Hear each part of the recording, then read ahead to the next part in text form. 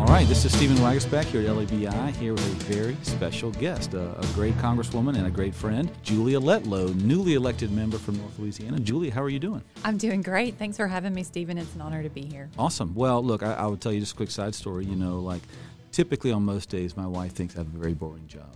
But this morning, I told her, hey, you're actually going to think this is interesting. I'm going to be talking to Julia Letlow today, and she's a huge fan. And so today, finally, I was cool walking out of the house today. So that's because I'm I'm glad talking I to could you. provide that for you, but I'm actually a huge fan of your wife. So Well, maybe you two should be on the podcast. I should just get out of the room and y'all should talk. So, right. There you go. That's great. Well, look, I wanted to first, let's get right to it. You're brand new into Congress. You've been there, a couple months now, I guess it is. 3 weeks. 3 weeks. Oh, my God. Time flies when you're having fun. Mm-hmm. So give me some first quick reactions, what it's like and what's the transition been like for you? Sure. Well, humbling to say the least, to walk those halls, the reverence that you feel when you enter those buildings. You just kind of overcome with just emotion, I would say, but also just pride that you get to represent the people that you grew up knowing and loving. Over the last year and a half, I had the immense honor of traveling all 24 parishes with Luke as he campaigned for this exact seat. And just the people stole my heart. And so to walk through those halls and know that I'm there to do a job and to represent them, I can't think of anything greater that I'd want to do with my time. Such an honor, such a privilege, but That's it. such a well-deserved role for you. Let's be honest. I mean, you've proved that on the campaign trail. You've proved that over the last year. Everyone that we've spoken with that has encountered you just walked away tremendously impressed. So I know everyone's excited about you being up there. So so you go up there, Right. You're unpacking, you're in a strange land with Right. strange things and bells are going off in the clock and it's time to go. Right. What is it like being the new kid in school over there? I mean, do you know where you're going? Do you be pointing in the right direction? I mean, give me some of the behind the scenes on how this is going for you. I got to tell you, so it feels like literally your first day of freshman year. And you go in and you're okay, Garrett, where do I sit in the cafeteria? Like, Garrett's a prankster. Yeah, he can big put time. you in a tough spot if you do that. Watch out now. They have been. The hazing is real, but no, it's been. It was exciting. You had those butterflies. You don't sleep the night before, but everybody was just so welcoming, opening their hearts and their arms to me, just making sure that I was comfortable and that I had everything that I needed.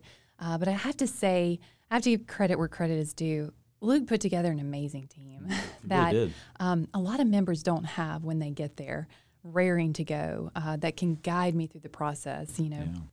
Ted Verrill, for example, has been chief of staff for Congressman Abraham for the last 6 years and has done an amazing job.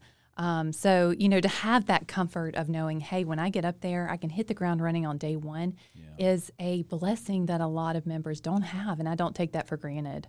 Can I tell you one quick story? Yeah, please. Okay, no, hey, it's a podcast. It's up to you whatever you talk about. So just to put it in perspective what a whirlwind that day was, we were sworn in, and Speaker McCarthy says to my team, hey, we're going to need Julia and her whole family in my office at 4:15 for a family photo. And I'm a mom with young kids, so 4:15, no nap times. So I, in my naivety, say, well, maybe we rework that? And they're like, yeah, that's not how this works. This is the time. Right? You will be here at 4:15, and you will have smiles on your faces. And I said, well, I can't promise that for the kids. But we walk into his office, and he's so gracious. And as Luke would say, there were a million gypsy trinkets, as he would call them, all around. So my 3-year-old Jeremiah is just mesmerized. And he stole the show, the social media show. Oh, and I'm just tickled pink about that. I thought my daughter might, because she's kind of the really outgoing one, but no, he stole the show in his little cowboy boots. But anyway, so he stole this show too. So we walk in. And Leader McCarthy gives him an LSU football, Nerf football, Awesome. and a basketball, and he's just in heaven, and he's looking around, and I finally get Jacqueline settled, and there's a brief pause and conversation, and we're assembling for the photo, and Jeremiah looks at Speaker McCarthy, and he's like, "What else you got?" And I'm just mortified. And, it was funny from there on out. He said, oh, Julia's raising a bunch of Democrats, Well, hey, look, he's trying to get capital outlay back home. He's trying to get a road or a bridge. That kid knows how it works. That's right.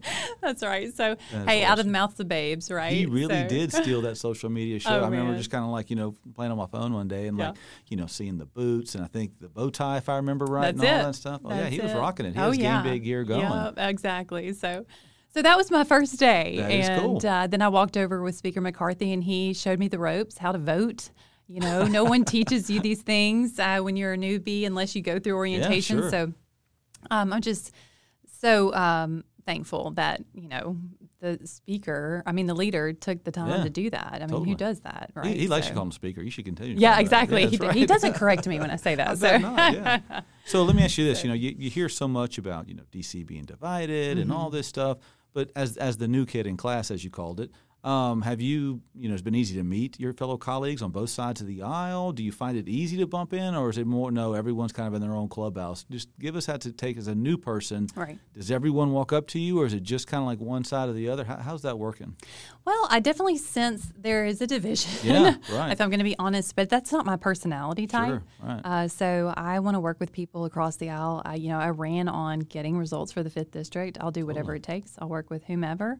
I don't buy into the division and the extremism on both sides. I think that common heads will prevail. Yeah. We can work together and do our jobs. Do what we were sent there to do. And that's to work together to get results. That's a brand that has been in that district for a long time. Yeah. I mean, that's how Rodney, did that. That's how Ralph did that. And obviously, Luke was well known for working with anyone and everyone. That's it. Whatever it took to make Louisiana succeed. So it doesn't surprise me that you're carrying on that long-held lineage there. Okay, so you're in Congress. Obviously, they've shown you where to press the vote, where your office is and all that good stuff. So now here you are, you're trying to make your difference up there. So what are some of the committees you're on? Sure. What are some of the issues you're looking at? What are some of the priorities in general for you as you say, all right, next year or two, this is what I want to focus on as I kind of wrap my arms around it? Well, as I traversed, again, all 24 parishes, I listened to the people of the district. The backbone of my district is ag. And, absolutely. I won't lie to you. I grew up in Monroe, city girl, Nice. claim it. But I married a good old country boy, and Yes, he moved did. me out to start. And we've never really looked back. It's that rural, conservative way of life that I've grown to just love and respect and admire.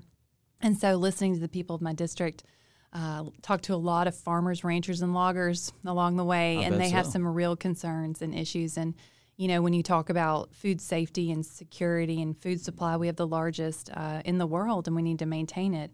And so, it was an honor to learn from them along the trail and go and fight hard for that seat that Luke was going after on the Ag Committee. And I have to give tremendous thanks and credit to Whip Scalise, Garrett Graves, and others who really made sure that that seat would stay open for me. That was quite a battle that they had to fight. But that's going to serve my district so well. When we talk about the farm bill that's coming down, those conversations are happening now. It would be disingenuous of me to say that I am an expert in ag. Sure, of course not. But I'm a quick learner, and I want to learn from people and how I can best represent them on that committee. And so it's been a wonderful whirlwind of meetings. I've met with Rick Crawford and G.T. Thompson, and they have both been so gracious to help me learn the ropes. But I want to be a representative in the ag community, in the ag world. We actually just hired on Zelly Duvall, and she is a wonderful asset when it comes to ag policy. She's been in the arena for quite some time. Her dad, Zippy Duvall, is actually I might not get the title right, but he is the president of the Farm Bureau for the U.S. So that's a pretty big deal. So the farmers were really excited about that hire, as am I. But, education's my background, higher education. And so I was thrilled to obtain a seat on the Ed and Labor Committee. So my subcommittees there are higher ed and K through 12. So, higher ed, yep, that's my background. I have a lot to learn about K through 12. So, I don't mind reaching out. That's the researcher in me, the academic. I want to go ask questions. I want to learn from people. I've already been doing that, finding experts in their fields who can help guide me and recommend actions that I take on these committees. So it's got to be interesting, your background as an educator, right. And having that higher ed background, being at the ground level, at the classroom, at the campus level and all that. Now you're at the federal level where, you're not there, eyeball to eyeball with the students, but you're setting kind of a national policy. Do you see the world differently, do you think? Because you're up there, at a D.C. level, but you came from that classroom campus level. Does it give you maybe a leg up on others because you know what it's like when these policies are set there and actually implemented down, Sure. in the real world? Yeah. So I'm thankful you brought that up. I had an amazing conversation with Ranking Member Dr. Virginia Fox for Ed and Labor, and she was telling me that her background, she was the president of a community college, and I believe I'm the only other person on that committee that has any higher education background experience. That is interesting. That surprises me. Yeah. Right. And so they're responsible for writing the Higher Education Act. That maybe that explains a lot exactly. over the years. So it does. It's changed the way I think about policy and how law is made and how it comes down and how it affects all facets of a state and how we educate our children and how we receive funding. So I'm soaking it all in, as you can imagine. Awesome. Only really 3 weeks on the job, but it's been an eye-opening experience, and I'm excited to be a part of it. But that's what's so cool about our government is right. that we are a government of citizens, right? That's it. And so while you may be the newbie when it comes to how to vote and where to get down there, you're not the newbie when it comes to higher ed. In fact, in many ways, you're more of a seasoned vet than many of the people that you're on the committee with, and so you can step in and hit the ground running on day one, which is kind of cool, which is awesome. So let's talk about maybe in one issue that I know you're taking a look at where ag and education kind of meet, which is broadband. That's it. If there's one thing the last year and a half has taught us that as people have worked from home, as kids have learned from home, at least we hope they've learned, the need for broadband, especially in rural areas, a district like yours is so important. So I know Congress is trying to help, and you're kind of looking at it. Give us your take on broadband, especially in rural areas, and what you'd like to see happen there. Well, we absolutely need it, and nothing like a pandemic, just like you said, to bring to light how it's a necessity. It's not just a matter of convenience anymore. When it comes to educating our children and providing health care for our district, and there are so many people in the 5th that don't have it, including me. Right. And so, really? Yeah. So, but even coming from a higher education perspective, there were students who were struggling, having to go to McDonald's to complete their coursework. And so I can only imagine what our teachers, our K through 12 teachers, were dealing with, and even parents at home trying to work from home and having 2 children in school. And not have that rural broadband access, and then for all of us to be on Zoom calls all at the same time, it was a recipe for disaster. And so, while I am so thankful that we were able to get back to school rather quickly, there are so many of my colleagues their children still aren't in school, and they don't have access to rural broadband. And so when you think about what that does to a child and how far behind we are even now as a nation, it's scary times. So I do feel like part of the solution is rural broadband, and I don't know everything there is to know about it yet, but I'm excited to explore every avenue I possibly can to make sure that the 5th District receives it, and all of Louisiana for that matter. Absolutely. Yeah.